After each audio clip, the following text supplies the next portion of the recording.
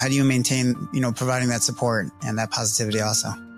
First of all, I don't know if I'm doing a good job of it. So I think right away I can say that, for all those who are struggling as parents to be present, I think that's an understandable thing, something I definitely can relate to. Sometimes the stressors of managing the yeshiva, managing my own emotions, doesn't allow me to be the best parent that I would want to be. And I think it's okay for people to give themselves permission to understand that we're not going to do this perfectly. So there are definitely times where I feel like I've got nothing left in the tank, dealing with everything in my professional life and then coming home and trying to be the best parent that I can be for the kids it's not always easy, and I don't always do it well. I think b'derech klal, what Rabbi Olshin said is 100% true. We have a tremendous capacity as a people to somehow find laughter in very difficult situations.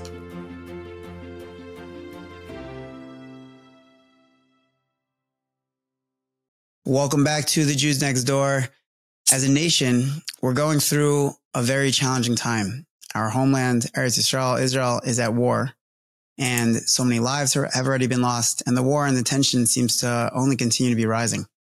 So many people have been searching for meaning and ways that they can help during this time. And so many parents have been reaching out to us at Gen Aleph as to how they can parent during this time. And that component of parenting, which is something that already takes tremendous energy, emotions, mindfulness, is so much more challenging. And for today's episode, we will have the opportunity to hear from three amazing Rabbanim, educators who are parenting in Eretz Yisrael, in Israel, during this situation.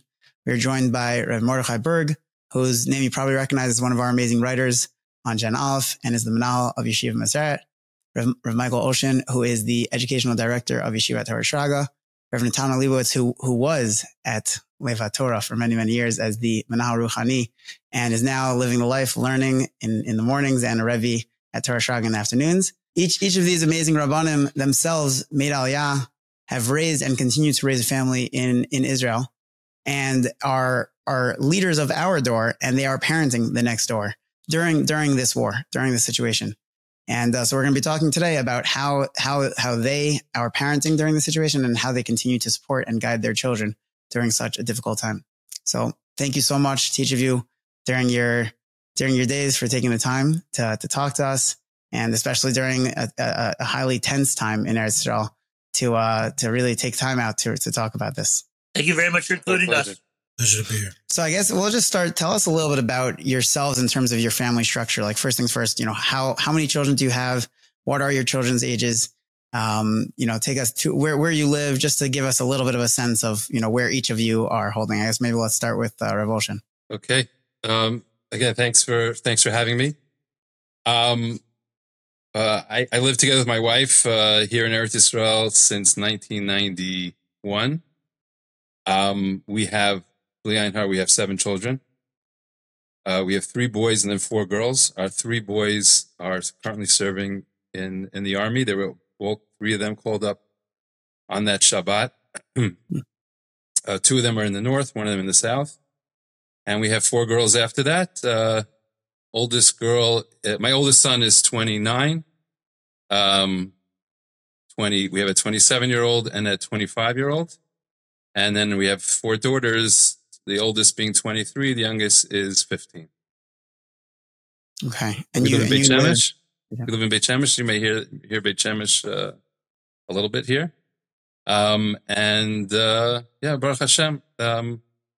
It is a challenging time, but we're very proud of our own family and all of our students who are here during this time. Okay, Rev Lebowitz. Thank you very much. It's great to see you, Rabbi Menchel, and not surprising that you're involved in such great things for the Jewish community at large.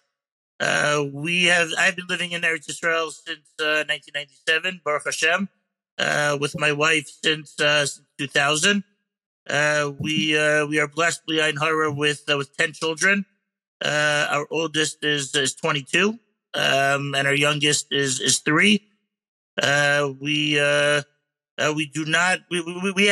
people. Our boys are also serving Klal Yisrael, and also fighting, just not in the north and not in the south. They're doing so from the Beis Medrash, and we have much gratitude to Rabbi Olshin and his children, and to all those who are protecting us and allowing us to be here. We live in Ramat Beit Shemesh. We've been in Ramat Beit Shemesh since 2001. Amazing. Thank you for sharing. I love that. I love how you put that. We, as my rabbi, my shul, during the situation, he said, there's two front lines, we're all on the same front lines, just in a very different way. There's the physical and then there's the spiritual. And we all have to do our part in America to learn, because we can't be there physically, but there's that's on the front lines too, for sure. Okay. Rabbi Burg. I moved to Eretz Yisrael in 2008. I feel like it's unusual for me these days to feel like the youngest man in the room, so I appreciate Rabbi Lebowitz and Rabbi Olshin making me feel young again. I have 6 children, 5 daughters and a son. My oldest is 20, and then all girls down until my 6-year-old son. And I also want to express my Hakar Satov to Rabbi Olshin and his children and all the Chayalim for everything that they're doing. My daughters are spending a lot of time in the kitchen, sending as many baked goods as they can to the Chayalim. So, Rabbi Lebowitz, your children are serving from the Beis Medrash. Rabbi Olshin, your children are serving on the front lines. My daughters are Baruch Hashem in the kitchen, trying to make sure that these soldiers are well fed. And we live in Ramat Beit Shemesh. Very privileged to be here in Eretz Yisrael. So, of course, it's tough to you and your daughters as well, Rabbi Burg. I always have the image of like a soldier running out to battle, and he's like, I shouldn't have had that last brownie. There's so much food being made for all these soldiers right now. There was that image that was going around of like a soldier that was like, had a huge bag, and it was like, thanks for sending everything. But like, well, yeah. So, how it's interesting, as you were saying, each of the ages of your children, it's clear that we have some very different ages, because like Rabbi Olshin, your children are, clearly on the older front, and, it's probably handling it in a very different way. I'm now in a school of a 1st through 8th grade school. So like we're dealing with it in younger children, but I'm speaking to my old students who were, because I was in high school the years before, and they're dealing with it in a very, very different way. So it's probably, each of your children are probably handling it in such a different way. So I'm curious, what have you seen so far in terms of, like Rabbi Lebowitz, I know you mentioned you have a 3-year-old, and Rabbi, you have, I think you said you have a 6-year-old as the youngest, right? Am I getting that correct? And then Rabbi Olshin, your children are a little older. So like, how would you say you are seeing it so far that the current war is affecting your children? My children, and I don't think they're unique. The saying is that "Ein bayit asher ein sham met." There is no one in this country that has not been affected, in the sense that we know somebody that has, that was killed, injured, or missing. My children my children that are home, my 4 girls, have been unfortunately going to many funerals, visiting many Shiva homes, people that they knew, friends of theirs. My daughter lost 2 close friends, who were, at that, on the kibbutz, on that party, on that Shabbat. And we also, I've been to 5 levayot. I don't want to sound so morbid, but that we've been the thing that we've been dealing with the most is that managing loss and mourning, of friends, of people that we know, people we're close to.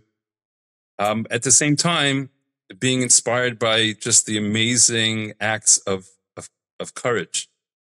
We've revealed that we're living amongst angels. The stories that have been coming out, I'm sure Rabbi Menchel and the rest of my colleagues here have heard some of these stories of just unbelievable acts of courage, of conviction, of willing to give their life for Am Yisrael. And that's, with the mourning, we're also inspired by these acts, and which gives us strength. Like, on our level, whatever we're doing, we feel like, I could get through this if we have people amongst us that are willing to do what they did to save Am Yisrael. So I think, managing that with the age of my kids, my youngest daughter, her classmate lost her brother, very, very tragically. Rabbi Tamir Granot is Rosh Hashiva in Tel Aviv. His son was killed just this Sunday. It wasn't in that attack. He was killed in the north.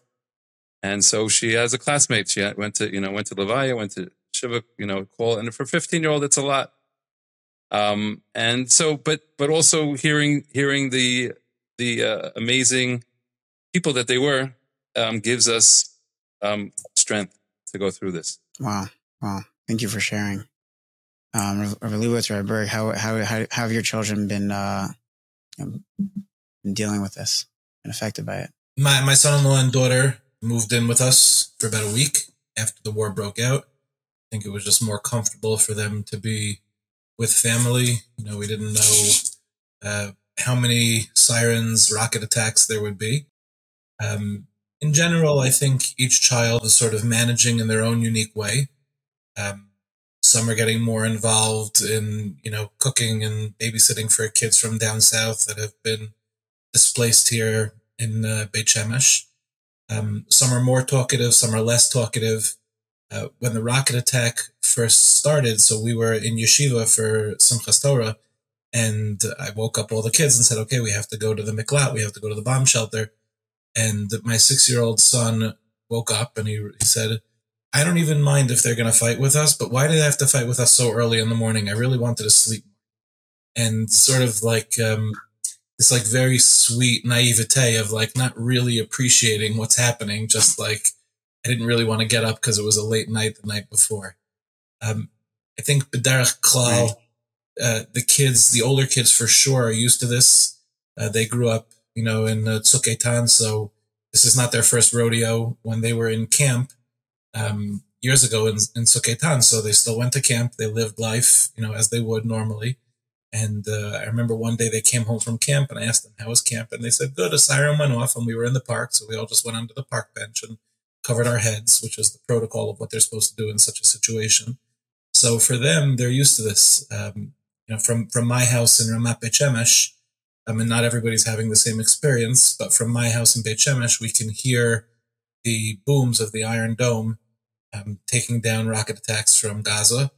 And so that's like depending on the night, you could hear, 80, 100, 120 booms in any given night. So, some sleep better, some sleep worse.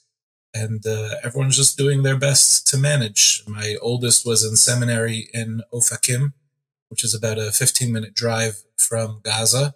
And that's actually where one of the hostage situations played out. That story of the woman who treated these terrorists very nicely and all the while was, texting with the police so that she could be rescued. That happened 5 minutes from my daughter's seminary. So she doesn't really have a seminary to go back to right now because the fighting is happening there. Others are in school, in and out of school, half-day school, so trying to adjust on that level. But we've been through this before. Certainly the older ones have been through this before, and the younger ones are, sometimes they talk, sometimes they don't. And we do our best to provide as much information, and giving them the context of what's going on as much as possible. But every kid is dealing with it uniquely. Wow. Thank you for sharing. Really worth. Okay, very, very well said, Rabbi Burg. I think in our home also, each kid is dealing with it uniquely, and fascinating for my wife and I that each child is also presenting their own parenting challenges. As as I said, we run a wide range of ages, so the questions and their ability to adapt is different for all of them. So we're trying to handle each one specifically. I would say, as often happens whenever a traumatic situation sets up, and I would be remiss to not mention my wife here, not just because she might listen to this one day and be like, wait a second, what were you talking about? But genuinely speaking, I think that everything starts with the kli of safety. That in general, and I really credit Aliza, my wife, with this. That no matter what she's involved in, but I think she's really created an environment in the home that no matter what's happening, whether it's been a previous incident, whether it's this incident, and whether it has nothing to do with Arabs, then it's just daily life, that the home is a safe place to be. and mom and dad are there supporting you no matter what. So that if that's if that's the general environment in the home, so I didn't even realize the how amazing of a mother she was until something like this happens, and you say, well, now's not the time to start being a good parent. Thank God my wife was an excellent parent leading up to this. So just creating an environment of safety for our children. So, for example, when the siren went off on Simchas Torah morning, so one of our younger ones, is taking it a little bit harder than the other ones, a little bit afraid for the subsequent days to go outside. But that was already within the backdrop that I trust mom and dad that they're going to take me outside and they're going to tell me that it's going to be safe. We had that emunah, that they could rely on that. And for that particular child that was afraid for Shabbos Sunday to go outside, we were able to walk them outside and to point out the Iron Dome and to be able to say, look, even though we're hearing noise, but we're not seeing anything falling, and all the homes in the neighborhood are still standing. And I say this with a heavy heart, just because we not everybody in the country had this, but when they heard stories about terrorists in the neighborhoods, so we were able to walk out into the street and say, like, okay, but Bli Ayin Hara Beit Shemesh is not in that conversation. Hashem should help us stay that way. And seeing it and living it, so that helped us get that particular child through that anxiety. But for some of our older boys, and you gave me credit for saying this, but it's really on the forefront of my mind. The point about the base measures being where their job is. We also run a range of feelings about how they're handling. We have a son who takes his job really seriously. He refers to himself often as, I'm being called up by my commanding officer, and I have to be on time to Seder, and I have to be a minyan, and I have to learn. And that is a message that we're trying to transmit to the rest of our children, and certainly to the students, and to people in America also. It's not apologetics. If we believe in this system, if we believe in the power of tefillah, if we believe in the power of Talmud Torah, we believe in the power of mitzvos, so then this is critical in the fight as well. We have other teenagers that I guess let me just sidebar for a second. My wife and I have been trying to be a little bit careful about what we're allowing our children to see on video.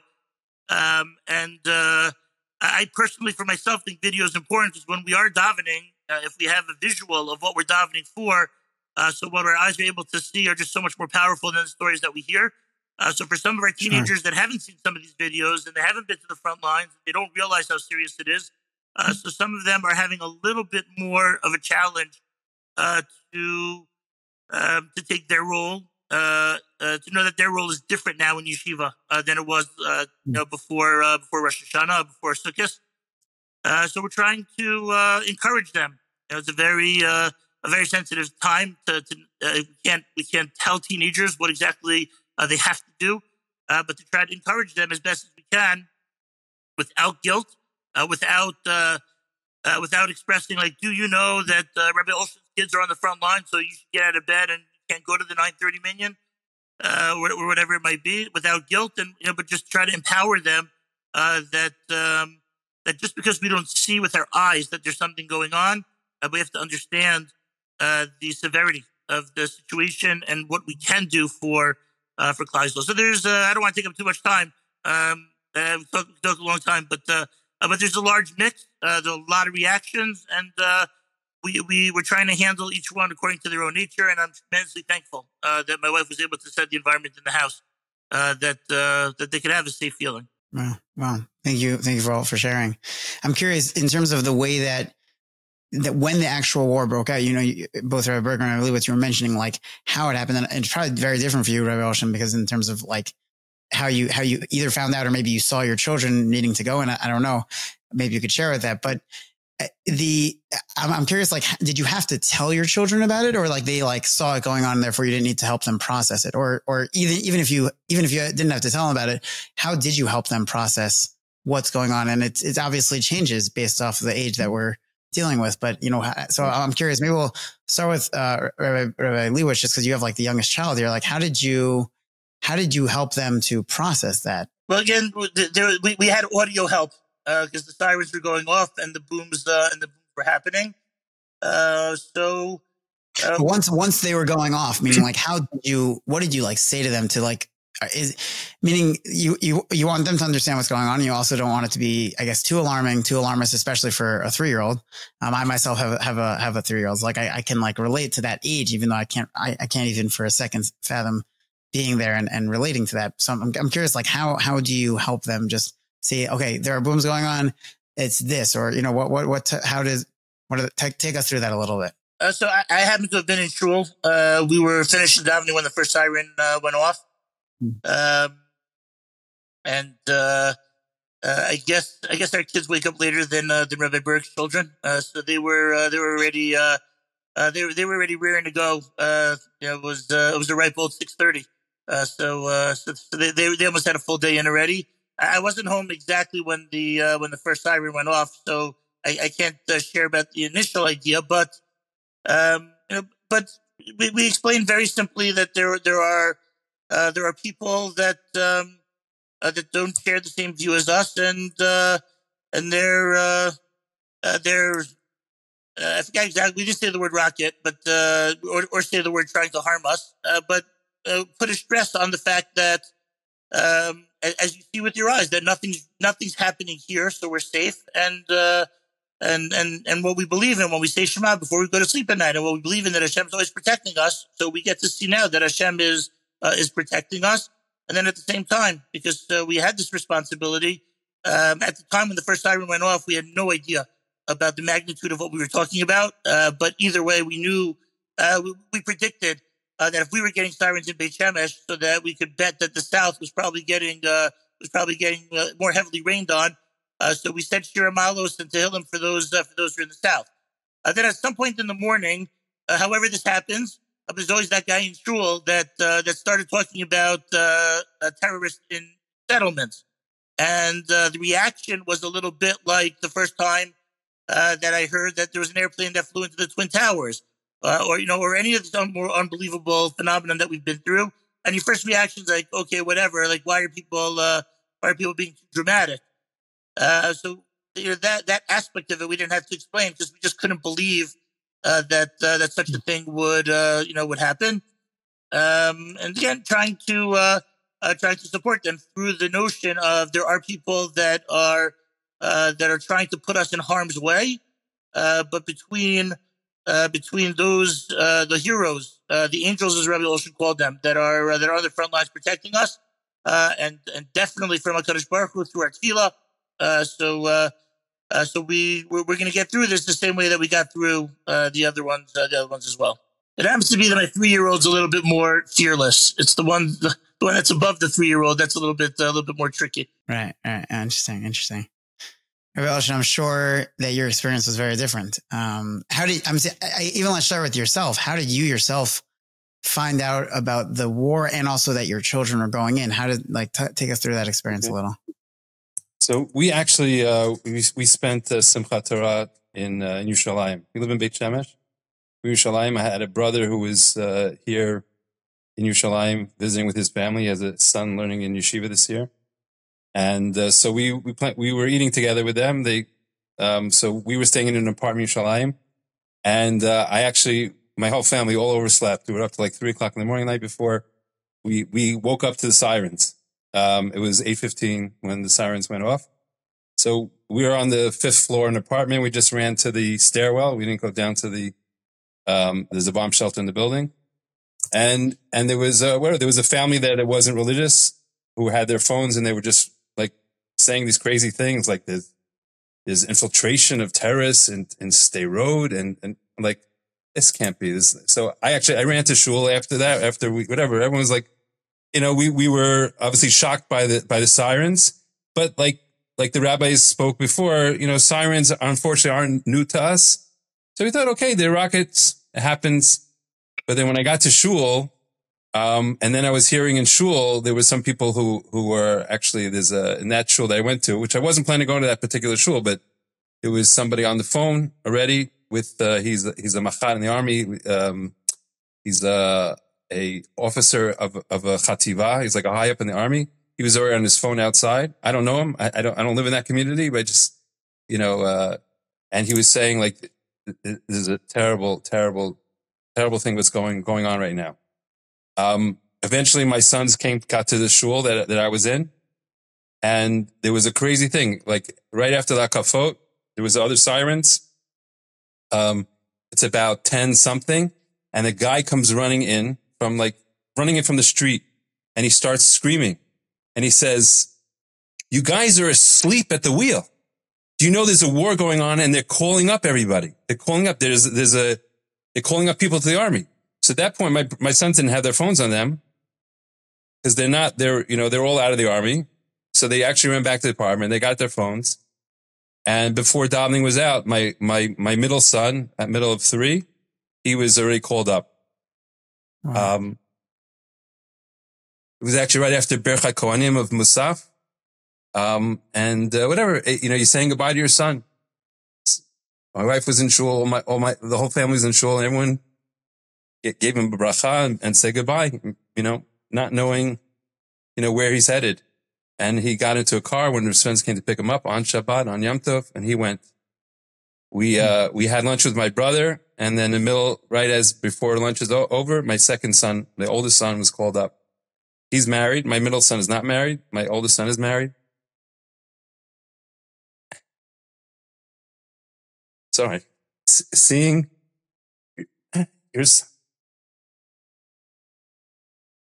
watching the scene of a husband saying goodbye to his wife is difficult. And we're all watching this, all my kids. And that's, a tragic scene that we hope, never has to be again. And Bezrat Hashem, they'll all come back safely.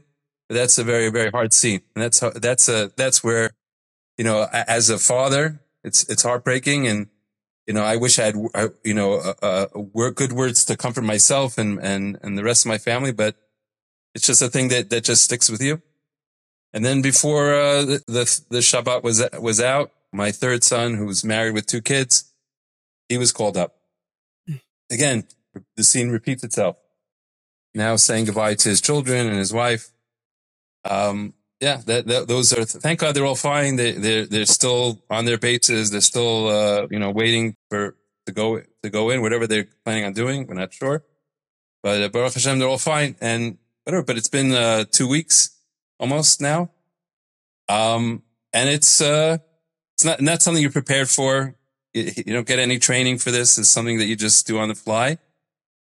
But Baruch Hashem, and again, like Rabbi Lebowitz said, it's really the wives that are the strength of our family. My wife Shoshana, hasn't really slept much at night, but she is really the source of the strength in our home, and is always being positive. I'm the more angry at what's going on, and sometimes it's hard to keep that to ourselves and to myself, and not be critical of obviously we all have questions of how this happened, and sometimes even questions to God. We had our funeral of the Rosh Hashiva, and he also had questions. Not Chaf Shalom that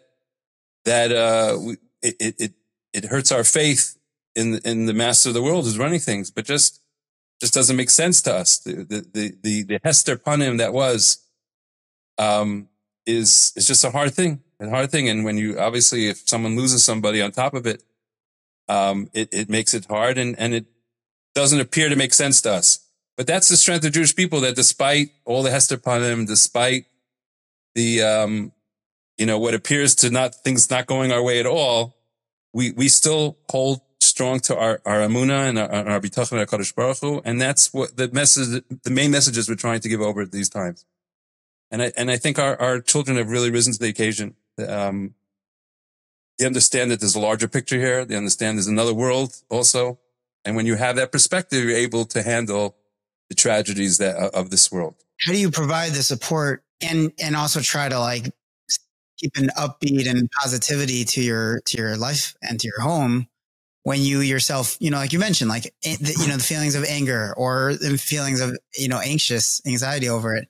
Like, how do you, especially with your children actually, being there in that physical way and on the physical front lines, How do you maintain that?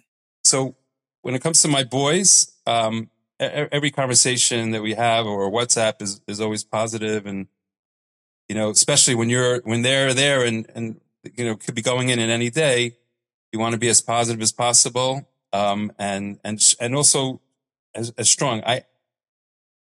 I'm not really an emotional person, even though but when it comes to speaking to your kids, like, you don't want to show any emotion. And that's what we've been taught, actually. They have given a lot of people who are experts in this, and, they've shared this information that when you speak to your kids who are in the army, you just want to show confidence and strength and not to get emotional, to the point where, I've had this debate with my wife, like, should we go down to or go to visit them in the bases, which my wife wants to do, which my daughter-in-law went with her two daughters. And I felt it wasn't the right thing because of the emotions that it would bring up and the tears that would flow. And honestly, we want our soldiers to be as strong. And it's a Rambam. We try to rid those thoughts of our own personal families when you're fighting a war. And that's a very hard balance, because on the one, you want to see your son, you want to give him a hug, and but at the same time, you don't want him to lose that fortitude of, he has to be filled with a certain strength in order to fight our enemies. So that's a very difficult, balance to try to strike in terms of, wanting to be there for your kid, but at the same time wanting them to be able to focus on what they need to focus on. In terms of our daughters that are home, so, laughter, trying to make light and trying to, even sometimes dark humor, and trying to find ways to laugh. That really helps a lot in our home. And be able to sometimes give them a chance also to express words of frustration and anger. And because they need to be able to do that as well. But trying to be positive as much as we can, and reminding myself as well to try to be positive and encouraging. And even though, that things can be frustrating in terms of the government and how things are being run, and we're still waiting to go in, we're still waiting to react properly. But to knowing that HaKadosh Baruch Hu is running the world at the end of the day, we have to remind ourselves it's not our government, it's not anyone else. HaKadosh Baruch Hu is running the world. And at the right time, the right place, we're going to celebrate a victory with Mashiach, B'ezrat Hashem. Amen. Amen. Amen. Amen. Rav Burg, I'm curious, also you have a very wide range of ages of children. How do you maintain, providing that support and that positivity also? First of all, I don't know if I'm doing a good job of it. So I think right away I can say that, for all those who are struggling as parents to be present, I think that's an understandable thing, something I definitely can relate to. Sometimes the stressors of managing the yeshiva, managing my own emotions, doesn't allow me to be the best parent that I would want to be. And I think it's okay for people to give themselves permission to understand that we're not going to do this perfectly. So there are definitely times where I feel like I've got nothing left in the tank, dealing with everything in my professional life, and then coming home and trying to be the best parent that I can be for the kids is not always easy, and I don't always do it well. I think B'derech Klal, what Rabbi Olshin said is 100% true. We have a tremendous capacity as a people to somehow find laughter in very difficult situations. I'll be honest with you, I'm really more just trying to take the journey along with my family rather than try to guide us in any particular way. And so, for example, a lot of my daughters are saying Tehillim, and that's something that they find great comfort in. I have one daughter who doesn't find great comfort in saying Tehillim. She's a much more energetic type of child, and for her to sit on the couch and say Tehillim at length is not her way.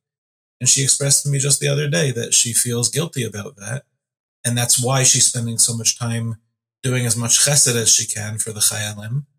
And I just tried to normalize that for her and say to her that it's understandable, given who she is, that this is not going to be necessarily the place where she finds her place in this war and that it's okay for her to find her place. For the younger kids who are going to school, and it happens to be that both of my kids go to school on the block, so they're used to walking themselves to school. It's going with them to school in the morning, holding their hands. It's going through the protocols and saying, in case we hear a siren, this is what happens. And they've had that already. They've had a situation where they were at someone's house. We didn't realize, but the adult had left the house. So the oldest child in the house was 14 years old. And there was a siren and they were okay. They went into the mamad. They went into the safe room. And my wife and I had to discuss as parents, how do we ensure that that situation doesn't happen again? But they go to their chugim, to their after school activities. And my daughter, who's 9, is in a gymnastics chug. And she was expressing to us, just this morning how she feels so lucky that the gymnastics chug is held in a mamad, in a safe room, so that in case there's an azakah, they don't even need to go anywhere and they can have the gymnastic chug as they always would. And so it's sort of interesting to watch how everyone's adapting. My daughter, who's in SEM, her life has kind of been put on pause. She doesn't know exactly what's next for her. I think a lot of the girls in her age group are struggling with that. They had a structure and that structure was taken away from them. So allowing her to be frustrated about her situation and also finding creative solutions as to what she can do in order to be productive in these times. And then, of course, and this is one of the most beautiful things that's happening in Klal Yisrael right now, is there's a level of achdus that I've never seen before in my lifetime. I was on the phone yesterday with one of the Rashi Yeshiva from YU, and he said to me that he's never seen achdus like this since 1967. I just can't describe to you what it's like on the ground here. I don't know what it's like on the ground in America, though we certainly appreciate all the sentiments coming out of America. But we're seeing a country that just a couple of weeks ago was exceptionally divided on all sorts of issues. The overpasses on the highway had all sorts of signs about democratic reform, pro-democratic reform, anti-democratic reform. Today, the signs on the overpasses on the highway are very different. It says, Am Yisrael Echad, and will be Menatzeach Echad, these really beautiful signs. There's no more Chilonim, Charedim, Datilumim, Mizrachnikim. Everyone's lost any sense of external community. There's a deep sense of inner unity that I think is just absolutely precious to see. It's something that's really soul-stirring for me. I can only hope that we hold on to this for a very, very long time, perhaps forever. And really just trying to give that over to my children, to say, look at how Klal Yisrael responds to crisis. We've managed to find each other in the darkness, and what are we going to do to find each other in the darkness? Somebody I know witnessed a car accident, and it was a man who comes from a more right-wing community and a man who comes from a more left-wing community. The man who comes from the more left-wing community was a little bit younger, and it was his fault that there was an accident. And he got out of the car and he starts apologizing profusely. And he says, my head is just not with me. I'm coming from a community down south. And this more right-wing person just stopped talking, gave him the biggest hug. And they were sitting there crying on the side of the road. And these types of stories are ma'asim b'chol yom. Every single day we're seeing more and more expressions of this brotherhood that is the Jewish nation. And so, for us, I think the biggest coping mechanism has been how can we participate in this really beautiful new reality that we're all living in. I can't tell you. I want to say this. I wasn't invited to say this, but I want to say this. It's impossible for me to listen to Rabbi Olshin speak. It's impossible. We saw it ourselves. We saw Rebbeim from Mevasera leaving their families, going out to fight. The sacrifice that people are making for our country is so deeply moving. I don't think there's anybody that doesn't appreciate each other right now. It's like there's no words to describe what's happening on the ground here. I think years from now, it'll be the type of thing I tell my grandchildren about. Yeah, I remember in, 2023, Tafshin Pei Daled, when all of Klal Yisrael came together in unparalleled ways. Wow. Would you say that, besides for the scared and, in terms of guiding the different things that they're doing as to react to this, are there other challenges that are coming up right now that are unique parenting challenges? or that any of you are dealing with, or not necessarily? We had, I think maybe one of the other rabbis mentioned before, until yesterday, the kids were out of school. So first you have the craziness of hearing sirens and booms and trying to guide children through a war and through the emotions, as the other rabbanim described, of what's going on with their people. But then there are a lot of hours, especially I'm sure that the other rabbanim here also share this, as we have responsibilities to the yeshiva. There are a lot of hours that the children have to be occupied, because even in the best of circumstances, even if there's pretending that there's some kind of healthy way that they could manage through the war, but they're still, at the end of the day, especially the younger ones, they're still children, and there are certain values that we have in the home, particularly with when it comes to watching.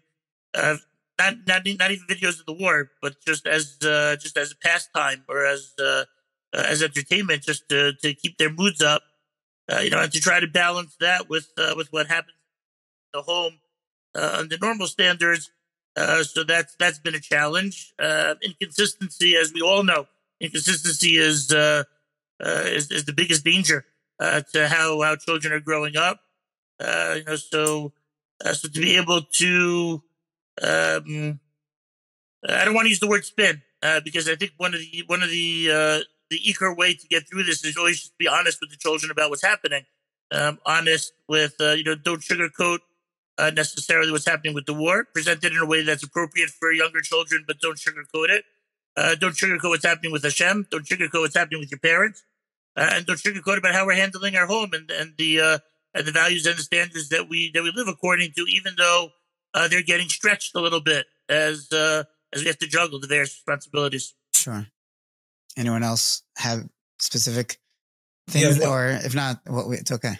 One thing I'm noticing is, there's this phrase of Misha ma'amin lo mefached, and getting the question from Talmidim, from Talmidot, from my own children, if I am afraid, is that a chisaron in my emunah?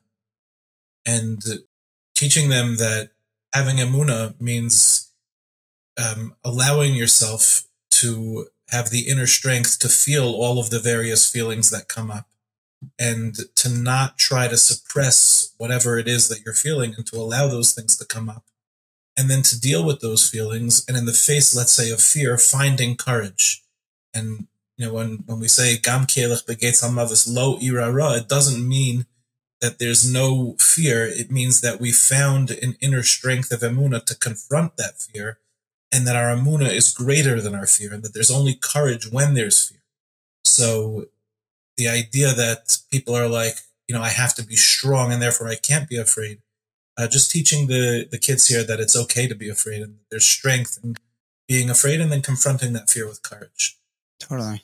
Of course. Thank you for sharing. I'm curious, have any of you, I know, Rabbi Olshin, you mentioned this before, that, there's feelings of, some theological questions that can come up at this time. I'm curious, are any of you dealing with theological questions from your children, or maybe from Talmidim as well, or Talmidos? And how are you dealing with that during this time? I've only gotten the question like once or twice, actually, which is interesting. I didn't get it from my own kids, but I did get it. I was in seminary this past week for Shabbos. I think 2 or 3 girls expressed something like that. So in general, I'm not getting the question. But when I did get the question, I responded with what's the classic response, which is Keli lama azavtani. So we don't say lama ela lema. So if we're in a situation, like Rabbi Olshin said, of unparalleled hester panim, the question is how we're going to choose to respond. And in general, I don't think there's any great questions to why God does anything. There's a level of hubris that it would take for any rabbi to try to answer that question. And when we see that, let's say, for example, when Chazal give us reasons for things, I think that was more the growth-oriented opportunities that they chose to engage those moments of Hester Panim. rather than trying to understand why anything in this world happens. I remember when the Rebbe that I was learning smicha under, his mother passed away, and some fake makubal came to pay a shivakol, and he said to this Rebbe of mine, he said, do you want me to tell you why your mother passed away? And he said, if you can tell me why one blade of grass grows, then you can tell me why my mother passed away. I think for us to pretend why we know, this ridiculous, insane tragedy happened, I think it's not for anyone to say anything like that.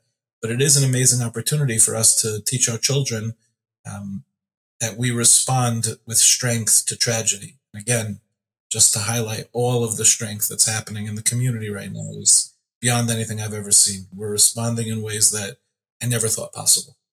I think, like Rabbi Burg is saying, the questions have come up.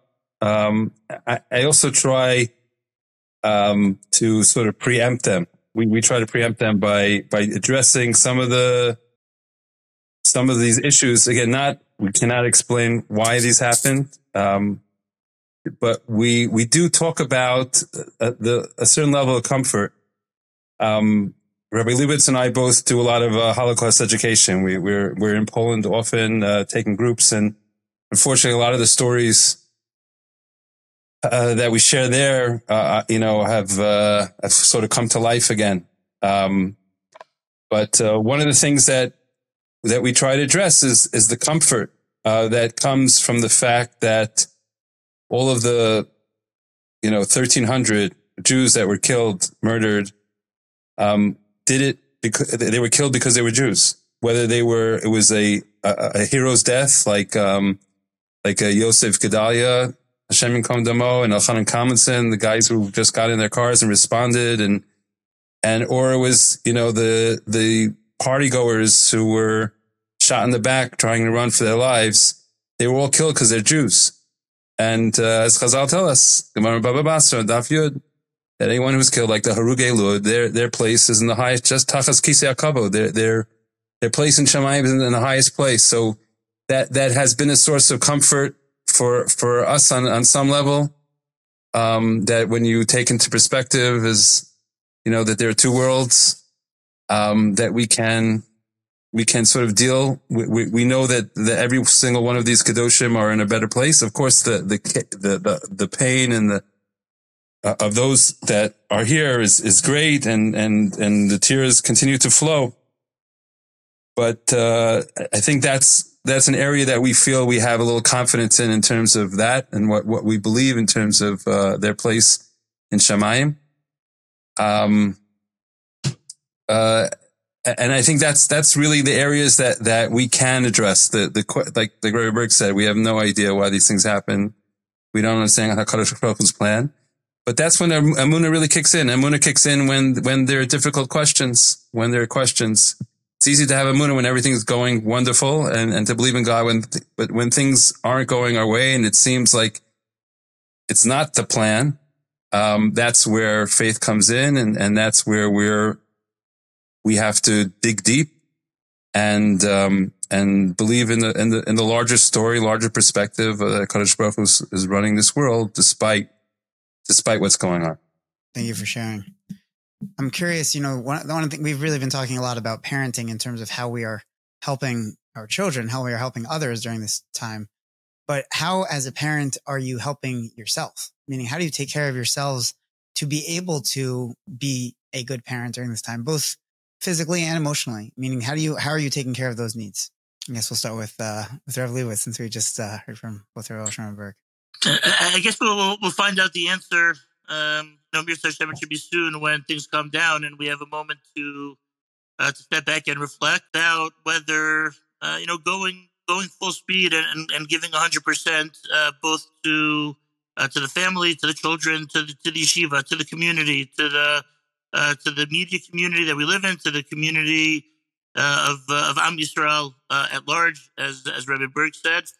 A lot of that being proactive and going on the offensive allows, at least for me, us to not necessarily process a need right now. Do I have a personal need? There's just so much.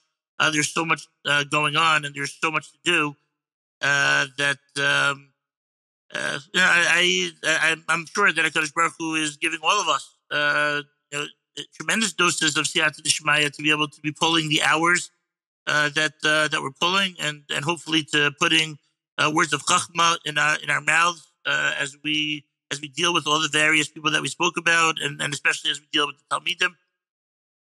So it could be that at some point, I hope not. Hashem should help continue giving all of us strength, but it could be that we're going to crash. But I don't know. I kind of just view it right now as we're a people that has people that need whatever contribution that we could give. Hopefully, I'm doing my small part. Hopefully, I'm doing as much as I possibly can. And really, the focus I think is more on that than it is necessarily to, I guess what it sounds like a little bit of what you're asking about self-care. Hashem should continue helping us be healthy, right. And maybe the diet will have to wait. Amen. Till after there's a call for a ceasefire. I look forward to getting approval from everybody else who's on this panel, as we've all shared, in those battles. But there's a tremendous amount of immediate need, and my focus, I think, right now is more on that. And I gain strength, when you get the nod from a child, when you get the nod from a Talmud, thank you very much. Like, okay, wait a second, that made a difference. Maybe selfishly, but that feeling propels the strength for the next little bit. Right, Burg, that you mentioned before that there are times when you feel just depleted and feel like, how do you give over? So how are you restoring your strength in order to continue to give over? Actually, liked Rabbi Leibowitz's answer very much. I think it would be dishonest of me to say that I'm engaged in the best self-care right now. But I can share with you something that I heard from Rav Weinberger many years ago. Rav Weinberger told the story of Rav Shayla of Karistir, who, when he was just a bacher, and he was the shamash to his own Rebbe, to Rav Hershela. So Rav Hershela was watching Shayla give out the bokalach from the bag. He was giving out the challah rolls to all the visitors that had come. And he was watching Shayla very intently. And one of the Hasidim asked the Rebbe, he said, "Why are you watching Shayla so carefully?" And the Rebbe said, "Shayla hasn't had bokalach in that bag for a very long time. He's reaching into a bag that has no bokalach left, and he's pulling out bokalach." And, at first when Rav Weinberger was telling the story, so I'm a fan of a good Hasidic Shemaisa, but it didn't really touch me in a deep way, because I didn't really know what the meifus was, like the big meifus that he was pulling out bokalach. And Rav Weinberger explained, so there are times in life where we have nothing left in the bag and we have to figure out how to pull out those bokalach anyway. And I think that that's very much my experience right now. Between Talmidim in yeshiva, the shiurim that I'm privileged to deliver, and then my own family, I don't think that I'm engaged in any form of self-care right now. And I wish that I could say, and I think this is probably the right thing to say, and it's probably the true thing of what I should do, that if you don't take time to sharpen your own axe, then you're not going to do a good job cutting down the forest. Right now, I think there's so many balls up in the air that it'd be very difficult to let some of those balls drop. And I think that's okay and understandable. So I think the only thing that I can give myself right now is a little bit of compassion, as I'm not necessarily doing what I need to be doing. And I certainly look forward to joining Rabbi Lebowitz on our post-war diet program. But I think we're all just doing our best, and it's okay to have some compassion. Rabbi, I have to run. I'll just tell you, I'm listening to Rabbi Burg. Yeah, totally. Thank you for sharing. I had the opportunity to go with Rabbi Olshin the other day. We had a little bit of a ride together to be Menachem Level, one of the families. And I think, as cliche as it sounds, being here on this Zoom with you, seeing you and what you accomplished. We know each other for a long time. I've seen you at a much younger stage. To see what you've built yourself into, and spending time with Rabbi Olshin and Rabbi Burg. Maybe if we're gonna go post-war diets, maybe we should go full out. While during the war, maybe we should do self-care tonight in Ramat Beit Shemesh. But being together, as cliche as it sounds, being together with the chevra, Even if it's going through a Shiva call, even if it's talking about difficult things. But knowing that we have, that I feel so close to Rabbi Burg, knowing that, seeing his face, even if I haven't spoken to him all week about this particularly, but that chevra as part of the Achdus of Am Yisrael, maybe that's really also what gives me a lot of strength. So yeah, Shkoch Deborah, I'm sorry that I have to run. Thank you so much. Thank you for the time and call me Shosi with Tzarchei Tzibur, HaKadosh Baruch Hu Yishalem Sarov. Rabbi Lebowitz, Rabbi Menchel said that Jen Olive is sponsoring Chulent tonight in the Kiryah for all of us. So I'm looking forward. 10:30 tonight, 11 o'clock at night. We'll go up before we go down. Well, then I really hope that my wife is not listening to this. That's lacha. Thank you, Amen. Rabbi Olshin, if you can share, during, especially, I feel like not to put, the spiritual front lines lesser, but there's a higher intensity when you yourself are dealing with your children are on the front lines in a physical way. And, I feel like it in a way maybe requires even more self-care or self-awareness at this time. What do you, again, I agree with the other Rebbeim. It's a hard time to exercise, hard time to eat right. Even though we are reminded, and my wife reminds me that we have to take care of ourselves. I'm like I haven't shaved since it's playoff time, in that sense. And even though my wife tells me like, when are you going to shave already? But I think we're on an OU sponsored podcast, and I always encourage our students when they go back to the States to get involved in giving, whether it being an NCSY advisor or any other kind of capacity where they're the ones who have to provide for others. And I find that it gives them great strength because people are looking up to them and say, okay, I have to look up to you to provide me with chizuk. So that then forces them to be people with chizuk, with strength. So I think in that sense, like, because, we are involved with the yeshiva and we have to provide for our students. So because, I'm trying to encourage them to stay in Eretz Yisrael and what they're doing is so important and what an amazing experience of growth they're having now, because of what's going on around. So then that's, I guess, gives us a little bit more strength because we have to be the ones to provide for others. Same thing, of course, in the home. If I'm going to be encouraging my kids, so I have to be strong myself.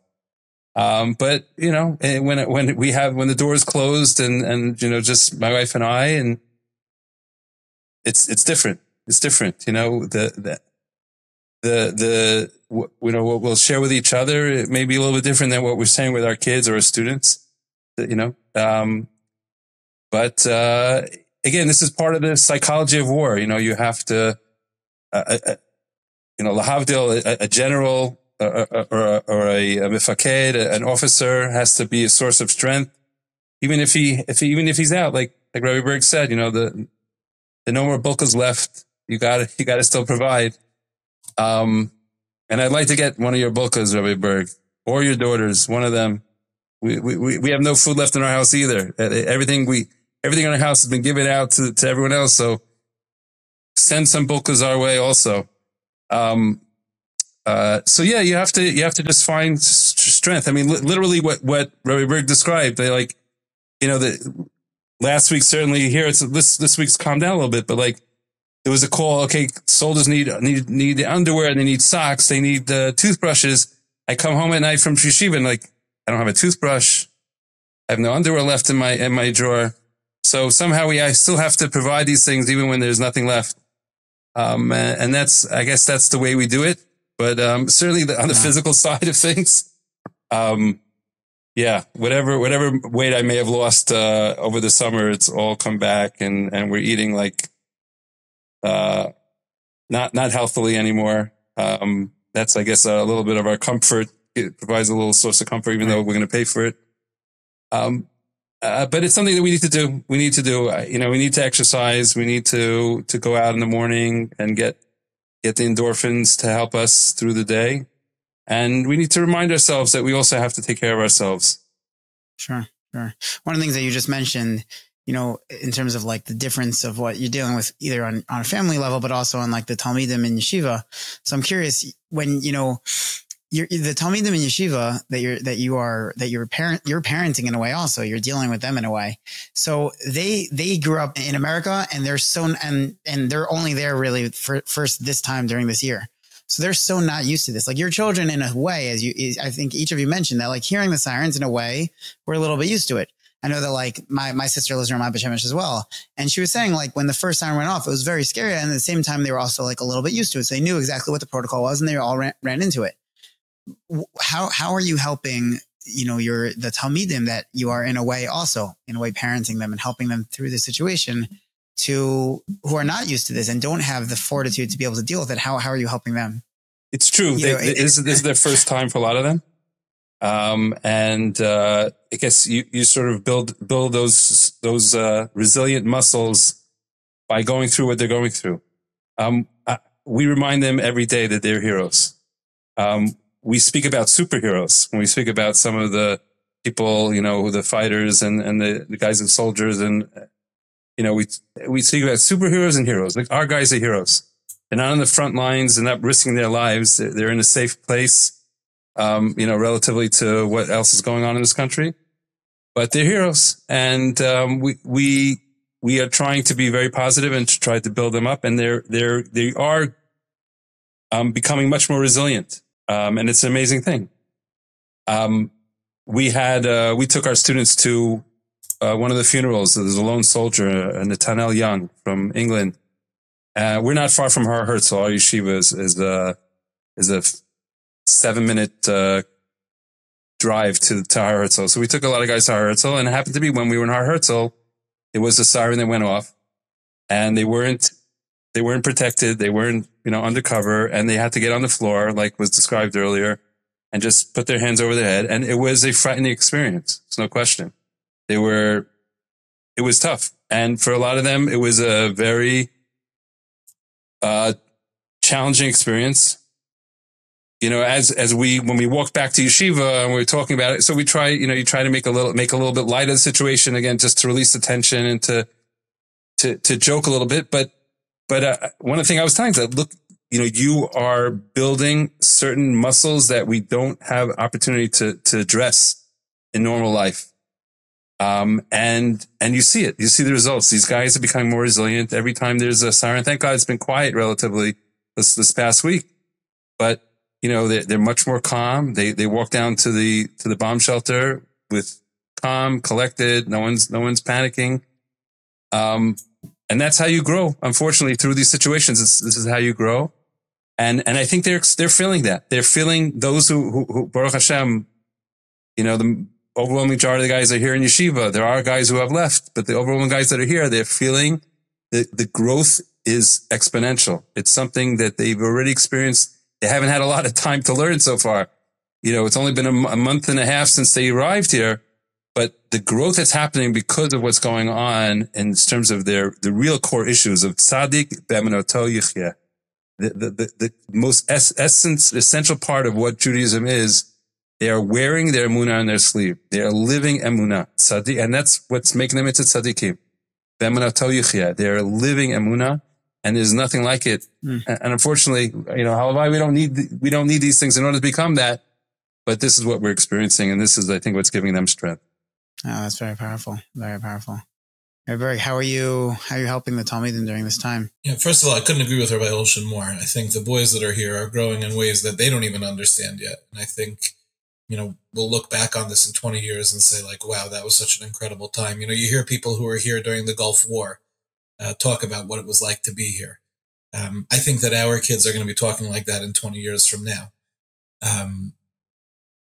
I think we have mental health services as part of our yeshiva, and so we have therapists on staff that are available to the boys, and some of the boys are choosing to use those services, and some of the boys are not.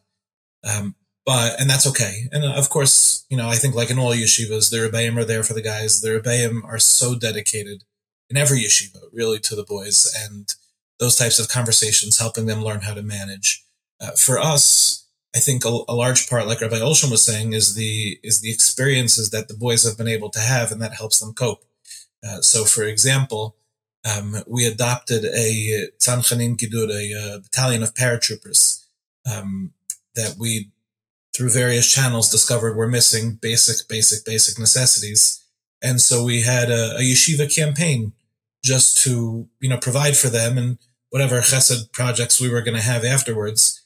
The response was so beyond anything we could have imagined. And it's a testament to Klal Yisrael and how amazing Klal Yisrael is right now. We had, within 20 minutes, we had raised $50,000. Within 45 minutes, we had raised $100,000. I haven't checked what it is at this particular moment, but last I checked, it was just a shade under $300,000. So that's pretty incredible. I would love to see actually what it is right now. I don't want to stop talking in the middle, but it's been pretty incredible. I imagine it's over $300,000 at this point. And then we had all the goods that were brought down to the yeshiva. The boys packed everything up in boxes. And then the tzanchanim actually came down to Mevaseret to pick it up. And so when the boys came out to greet the tzanchanim as they came down with their truck, the dancing, the singing, there was a kumzis with them. They were loading up the truck. So that feeling of participation was huge for the boys. And since then, that was last week, this week, there was again a battalion of troops that were actually located in Mevaseret, that they're getting breakfast and dinner, but they weren't getting lunch.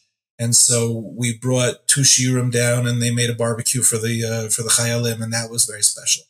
And then today, the boys have a whole bunch of kids that from down south that are displaced right now, and there was like a big soccer tournament between the kids who are younger than the guys in yeshiva, but playing with them. And then Matzei Shabbos, we're going have a Malava Malka with these families. And what I'm seeing, again, for sure, Rabbi Olshin said that the boys are building up incredible resilience, and Baruch Hashem, it has been very quiet.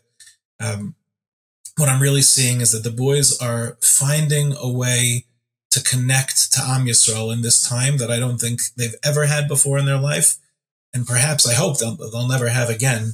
Certainly I hope they'll never have the need to connect to Am Yisrael like this again. But when these boys are in high school in America, so Eretz Yisrael can be somewhat academic. It's like maybe a place I went to for the summer to some sort of program. When you're living it and you're part of this, it changes the way that you see Eretz Yisrael. It changes the way that you see Am Yisrael.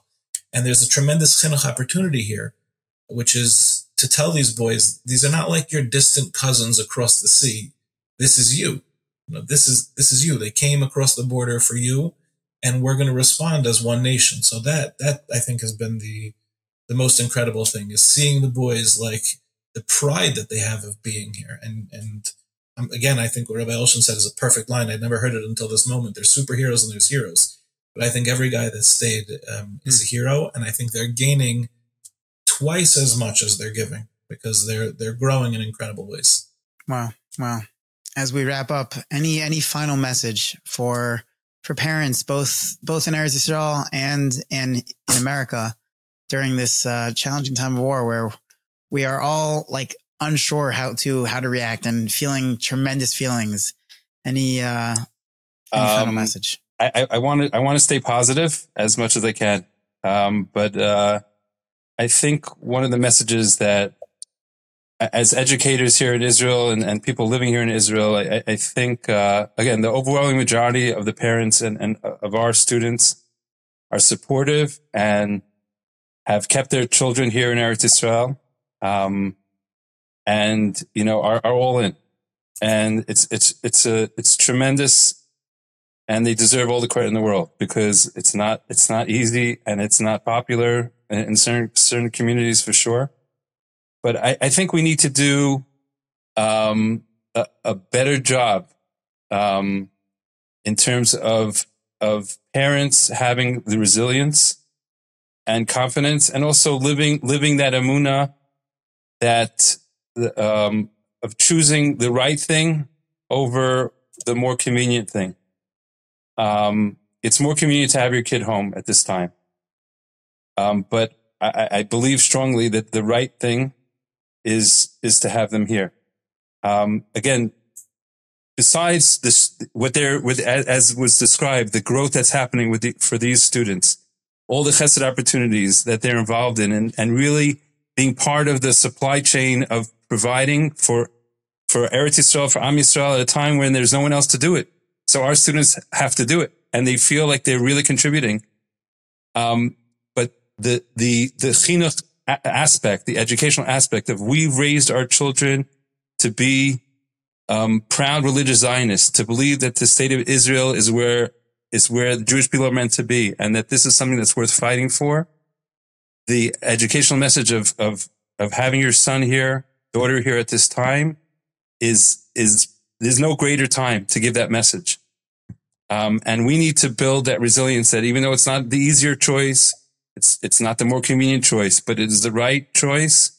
And if this is how we raised our kids till now, this is how we have to now live our lives now, in this way. And again, yeshakach to all those parents who continue to support their kids from far, and giving them this opportunity to be part of something much greater than themselves. Wow. Thank you. Thank you for sharing. Burg. Yeah, I think I'll just jump off that last point that Rabbi Olshin made. Supporting your children from afar is a really difficult thing to do. I think a lot of the guys here will tell you that, especially, in Yerushalayim, Mevasaret, Beit Shemesh, things are relatively calm. And that doesn't mean that things are okay, and we're not suggesting that things are okay, because things are not okay. But we are okay in this not okay situation. And sometimes I think that being farther away is more difficult, especially for those that are glued to the news. And I'm not suggesting that a person shouldn't be well informed, though I have my strong doubts about whether listening to the news, especially after yesterday, keeps a person well informed, especially when we have U.S. congresswomen that continue to have, at this moment, up on their social media, posts about the destruction of a hospital from the IDF, which were not only wrong, it was a Hamas rocket, but the hospital is intact. And there's, demonstrable evidence that that's true. So when a person is watching the news, first of all, I would say, take it with a very large grain of salt. And I think that when parents are watching the news, they would imagine their sons and daughters are sort of sitting here in Yerushalayim, Ir HaKodesh, with, bullets whizzing over their heads. And that's really not the case. And so what can happen sometimes is that because of our own anxieties as parents, which are understandable, we'll sort of not intentionally, but we could put that on our kids, and 6,000 miles away, the guys are okay. And so what I would want to convey to parents is that to support our children as they're here means to be able to hold your own stuff to the best of your ability, and to be able to ask with genuine curiosity, how are you? What's going on? And to be in communication with the yeshivas and the seminaries. If you feel like there's something that does need to be brought to our attention, I know that all the yeshivas and seminaries are excellent at working with the parents and trying to be there as much as possible. I do think that sometimes you have funny stories about parents that are reaching out to share some silly things. I remember when COVID hit, there was a parent who called me up. They were very upset because their son told them that they had a really delicious apple. And the mother inferred from that the child had not had an apple all year to eat. And which wasn't true. The kid had apples all the time. He just happened to mention to his mother that he had a really delicious apple. And that meant that she had to call the yeshiva to tell the yeshiva, how come my son is not having more apples while the boys were in quarantine, while they were in bidud. So I do think that reaching out to the yeshivas and seminaries should be for important things, understanding that yeshivas and seminaries are holding a lot right now. But I think if parents can really be there and normalize whatever it is that their kids are going through and be able to provide them chizuk and to be able, again, to echo those words, which I'm for sure, Rabbi Olshin, I'll try to say b'shem omro, but I'm definitely going to rip them off, to let them know that what they're doing is heroic. They're superheroes on the front line, but they are heroes for being here and supporting Am Yisrael in Eretz Yisrael at this point. So I would just urge everyone to operate from a place of thoughtfulness rather than from fear, and understanding that there's a difference between fear and danger. And if we thought, and I think this is probably true of every yeshiva and every seminary, if we thought that being here put their children in an exceptional level of risk, we would close the yeshivas and seminaries. We're not looking to put people in a situation of danger. The reason that none of the yeshivas and seminaries have closed is because we're operating according to the guidelines of this country, of the U.S. Embassy. People are not being pulled back. It's not a dangerous situation per se.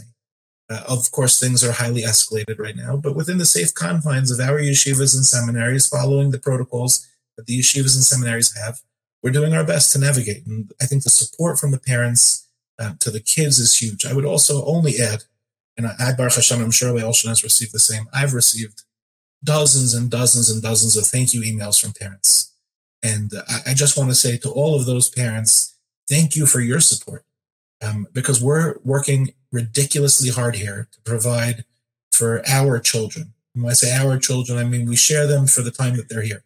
They're our children. They're your biological children. They're our children.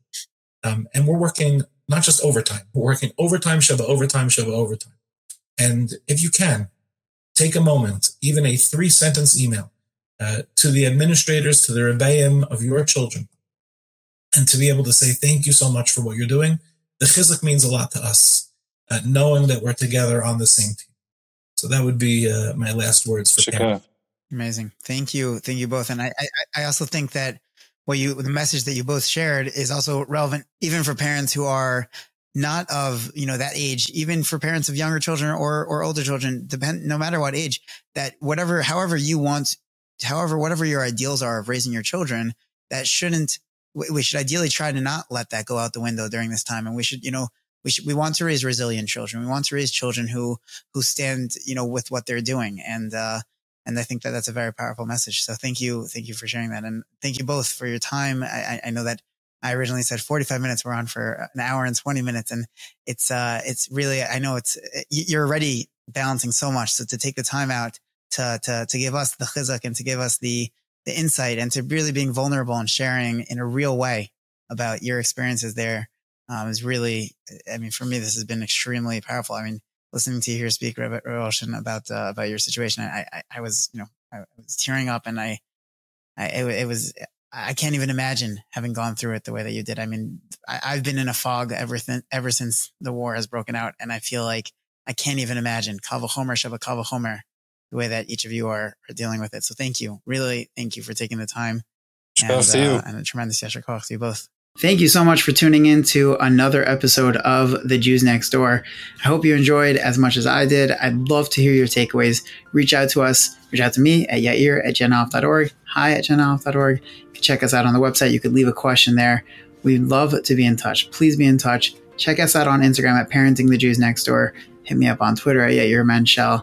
And we're on TikTok now too. We have some great content, a lot of really great insights into parenting, tips, parenting pointers, reaction videos, and quotes. We have a lot going on. We have a lot of articles. You want to check it out. Check it out at jenof.org. You won't be sorry you did. And I look forward to hearing from you. And if you haven't yet subscribed to the podcast, make sure you subscribe and share it with your family and friends.